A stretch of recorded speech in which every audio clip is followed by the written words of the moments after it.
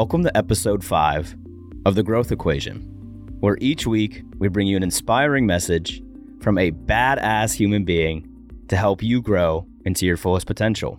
And if you find this episode valuable, if it made you change your perspective, if it made you even laugh a little bit, share it with a friend.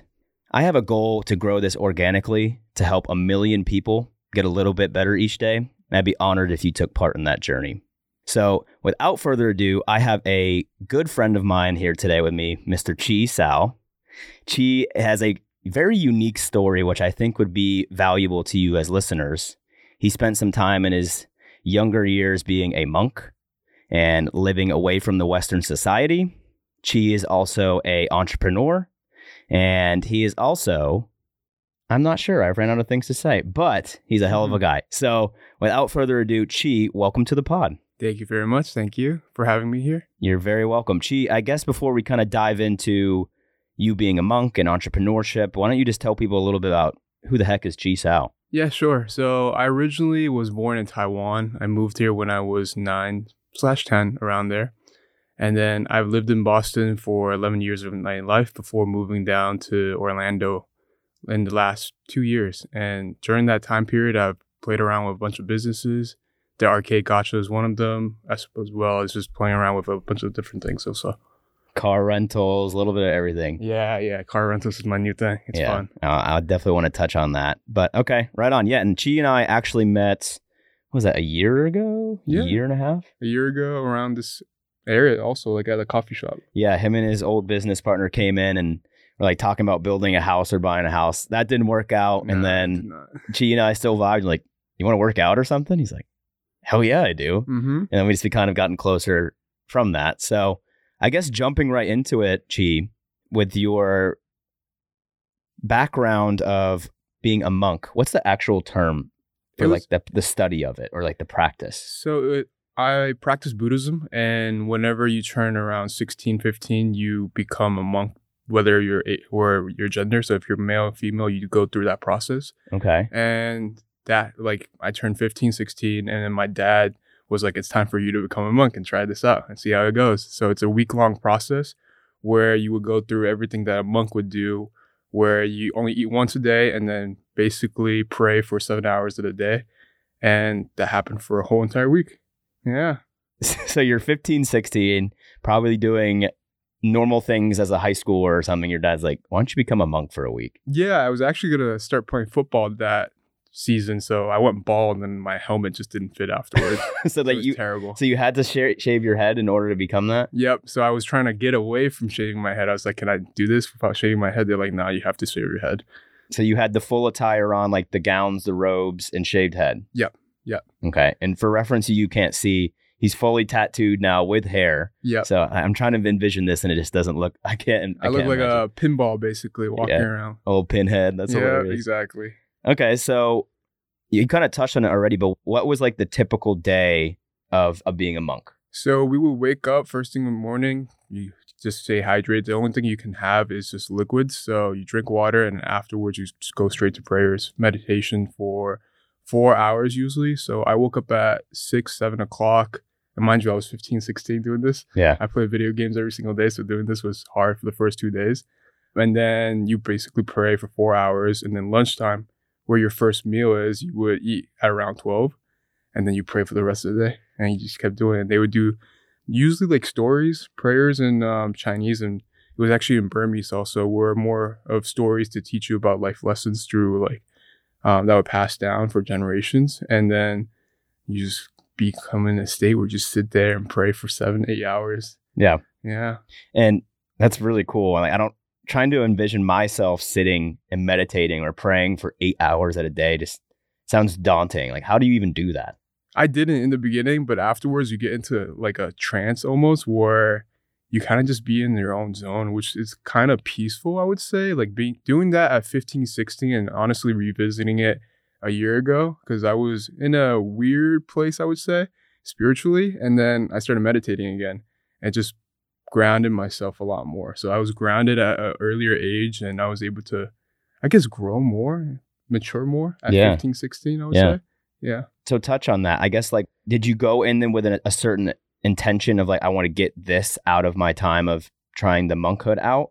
Or did you like learn something along the way? Like what was some of your big takeaways while sitting in essentially your own mind for 8 hours a day? I think honestly, now that I remember thinking about it, 15, 16 was when I really got into business actually. So during that time period where I was just sitting and thinking, I guess, I kind of like steered away from, I don't want to just play video games all day. I want to do something with my life. Yeah. So I got into sneaker reselling that day because I didn't want to do it at first, but then my dad bribed me with money. So he's like, I'll pay you this much if you do this, even though it was more of a religious thing and you want to do it. And my dad wants to keep that in the culture and in the future generation. He bribed me.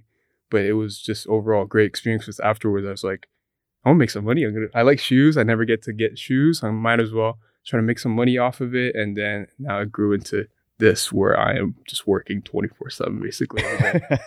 Yeah. And he does grind, no doubt. So you say, just to recap kind of what you just said there is spending all of that time in solitude and silence made you realize about yourself, like, wow, I really enjoy process of business and the fruits of that labor, which equals money. Yeah, because growing up, I was around my dad pretty often because he would just carry around me because he was working and then my mom was busy working at some points and then my sister was born. So he would bring me along his friends where he was very business-minded and entrepreneurial also as he was. So I was absorbing that as a kid at like 3, 4, until then. So I guess in that period of time where I was just sitting and thinking, I was reminiscing the past and what my dad was doing. It was very interesting. I was like, I kind of like that lifestyle. I don't really want to, because I was never big into school, to be honest. I was good at academics, but it wasn't really for me. I always found other ways to make money and enjoy my time without,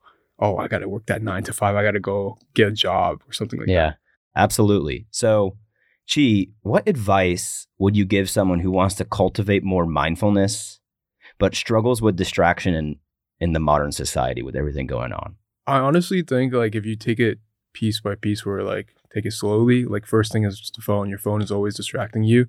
Put that away from you. Like even when you wake up, 30 minutes of your time in the morning, put your phone away, do your morning routine without getting distracted. It's the small steps, honestly, that counts because building a routine or even a morning routine, whatever routine you're trying to do, it takes time and people try to do like 50 things in the morning at once. Yes, and absolutely. It never works out. If you do one thing at a time and build up on it, you will get to where you want to be and then start doing more and more progressively difficult things from there. But I think honestly, the first thing is like get rid of your phone, do the timer thing where like you track your screen time to see exactly what you're doing so that you can optimize and everything on that. But besides that, you just got to start, honestly. Yeah. So just take that first step, that first dipping your toe into the water of like trying to live a more mindful life through these daily practices of meditation and groundwork and maybe journaling. Any other suggestions besides cutting phone time? Breath work. I feel like breath work in the morning when you're doing meditation, it really helps. If you can get enough oxygen in your brain in the morning, you definitely feel a lot better. Yeah. Can you run us through an example of some of the breath work you've done? I forgot. I'm a bureau. Okay. Usually it's like take a deep breath, hold it in for 3 seconds while you meditate, and then you let go and you repeat that for, I want to say 10 minutes or so, and just keep doing that. You'll get into a trance. I've tried that before. Yeah. And then there was someone on Instagram that I follow, Doctor something, I forgot, but he's really good at breath works. I feel like you mentioned him before. Wim Hof? Not Wim Hof, but Wim Hof is really good. There's another one. He does spiritual things in Orlando and then like Cancun and stuff like that. I have no idea, but it sounds like I need to know who this person is. Yeah. I forgot his name. It's hard to pronounce, but he's known for his breath works and it gets you into like a trance or something like that. Yeah, I can speak firsthand by doing breath work when I did that spiritual trip in California. But what we did is you put your left hand over your chest and your right hand over your stomach, and you breathe twice through your nose and then a long exhale through your mouth, like you're trying to steam up a mirror. So it's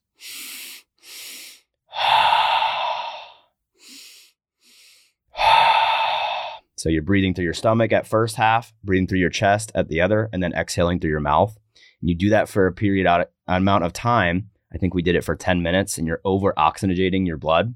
And you kind of get like that euphoric high, and like you just feel completely different. Yeah, it feels nice. It feels amazing. It feels really nice. First thing in the morning doing that, you get a surge of energy that you would probably get from like having caffeine or something like that. Yeah, Yeah. no doubt. Very natural, very natural. Well, that inspired me, and I'm going to start doing that for Yeah. the next 7 days, and I will report back what I feel after. Okay. Yeah, cool. So for the people that are drawn to exploring their spiritual side, Chi, but may not want to go as the extreme route as being a monk, what guidance would you help them, or what guidance would you give them to help them on that journey? In this day and age, I would say if you're into books, books are really good. If you're into watching videos, if you're a visual learner, go to YouTube. There's definitely a lot of people who are good for offering guidance on that. Or if you are more, I guess, open-minded and everything, you can definitely visit like temples or anything like that.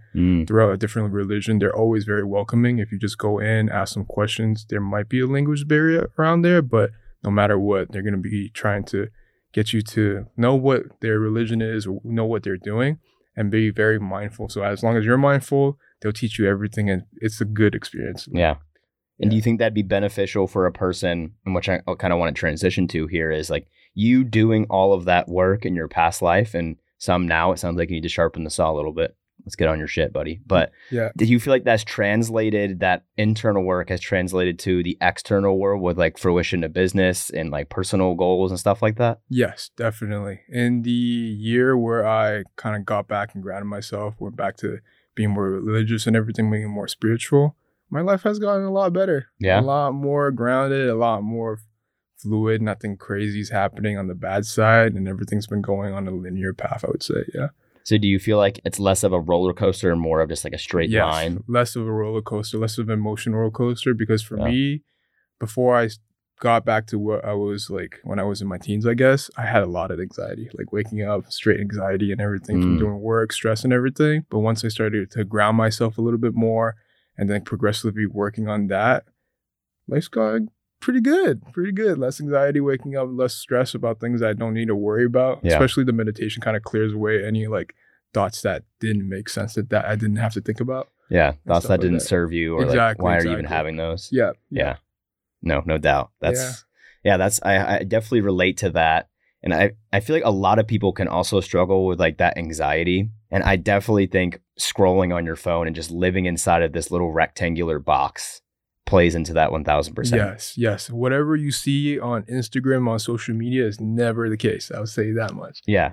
I mean, everyone's just showing highlight reels of their lives and like just small little snippets of the wins, but never the losses. Never the losses. You'll never see any losses posted on Instagram. It's very rare, but some people do. But for the most part, it's always like, oh, this is my lifestyle and everything. This is what I'm trying to portray myself as on the internet. Yeah, which is why I'm like, I feel like I relate well to you, is because we also do well in business, but we're not just showing flexes of us the entire time. Like it's also like us doing other things too. Exactly, yeah. I feel like, it's like flexing. It's like when you're over flexing, you know there's something going on besides what are you overcompensating for? Exactly. Who are you trying to impress? Yeah, exactly, you know? Exactly. It's just like those relationships where you're posting your significant other so more than you're spending time with them. That's like the closest, I guess, comparison I can find for that. Yeah, I feel like the healthiest relationships are the ones that never post one another, like talk about the relationship. Exactly, yeah. I think I've seen you post your girlfriend that you've been together with how long now? 4 years now. Yeah. Or a little bit more than 4 years. 4 years. I feel like I hardly hear you like post about her, talk about her, as you're just like, we're good. I don't need to let the world know what's going on. Exactly. I don't need to let the world know what my personal life is. Yeah. And I think that's really rare. And I think other people should maybe try that approach. Just like, no, I think it'll be a lot healthier for people because you're not comparing other relationships to yours. And everything like that. Yeah. Right. So switching gears here kind of to more of your businesses and your mindset around that. Tell me a little bit about what Gotcha is for people that have zero clue, like I did a couple years ago. Gotcha. So Gotcha is a claw machine arcade. Right now we have one store in Orlando. We have 2 stores in Boston, another one opening up in New York and Flushing. It's purely based off of a concept in like Asia that's been around for 15 years where you go in, instead of like those like retro arcade machines, it's all claw machines, and it's all prize-based machines where you can win something.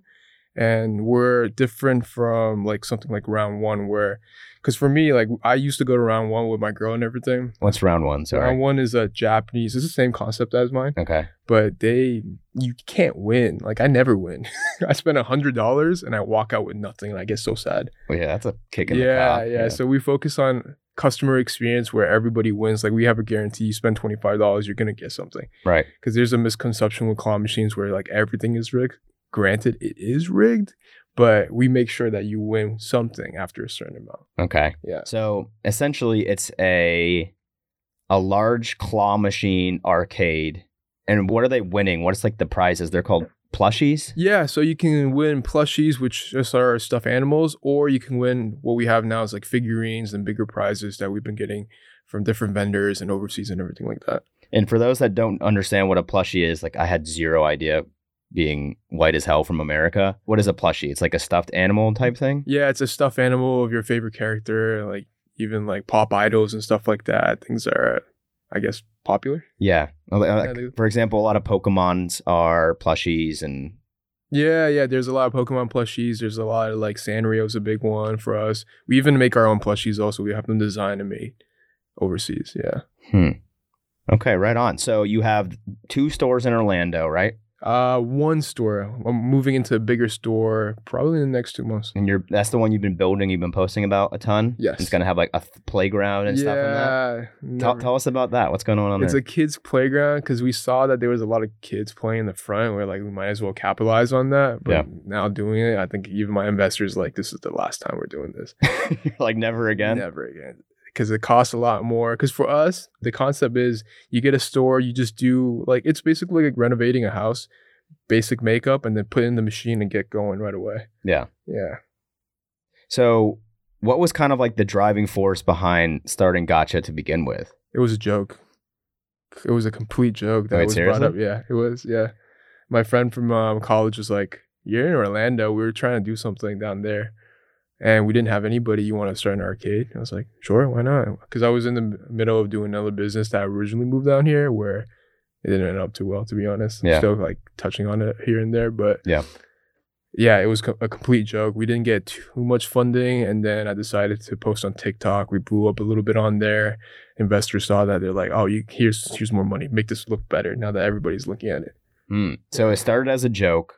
And then you had a little bit of success at first, but you say that pivotal moment for you was posting on TikTok and getting traction through that? Yeah, because before we were opening, we posted, I guess, a month and a half of the build-out process and everything. So we were able to share that with the customers. They were building up pipe and everything. And on the first week, we had a line out of the store. That's insane.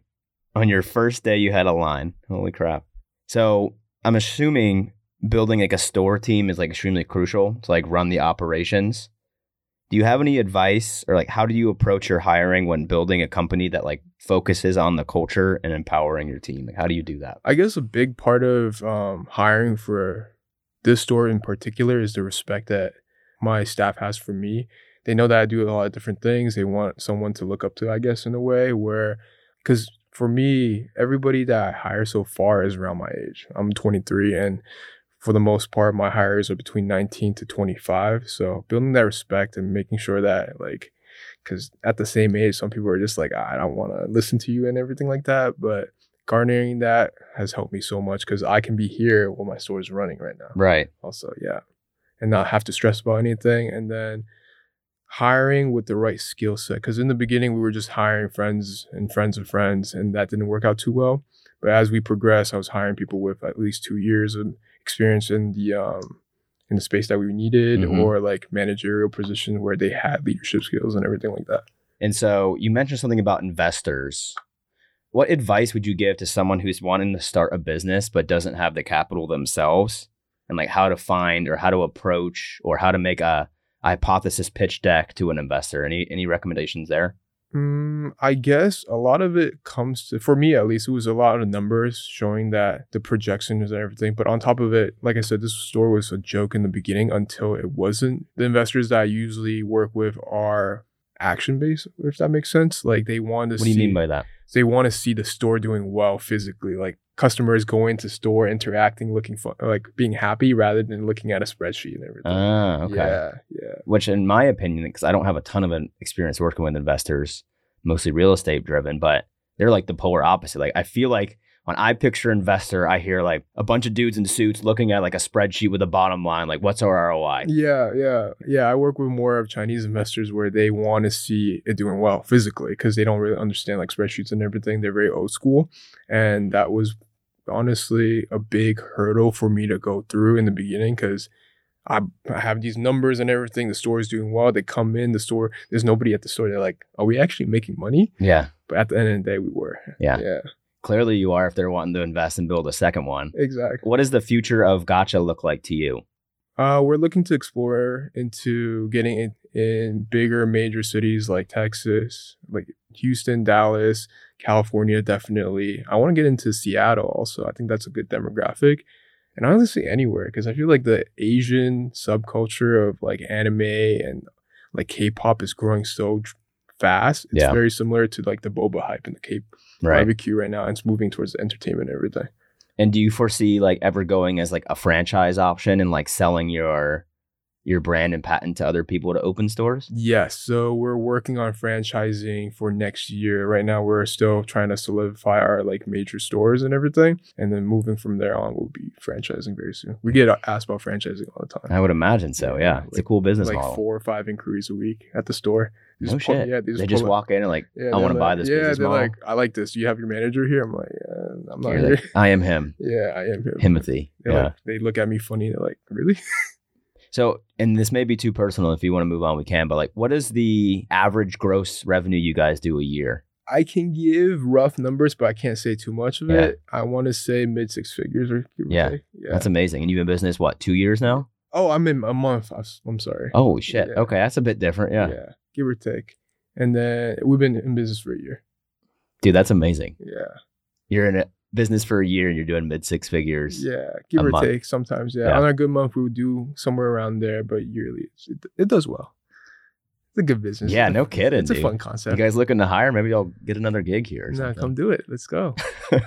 Well, that's awesome. I guess kind of wrapping up on your Gacha and your vision with that. What is one particular like failure or something you guys really struggled with early on that taught you a valuable lesson that you think would help other people in their entrepreneurial journey? Having a strong internal team, I would say. Communication was a big thing. Like I said, I have a lot of investors that are Chinese. The language barrier didn't really help with previous partners, which led to some separation and everything. But besides that, just trial and error and just going through it like good old entrepreneurship, Can't quit.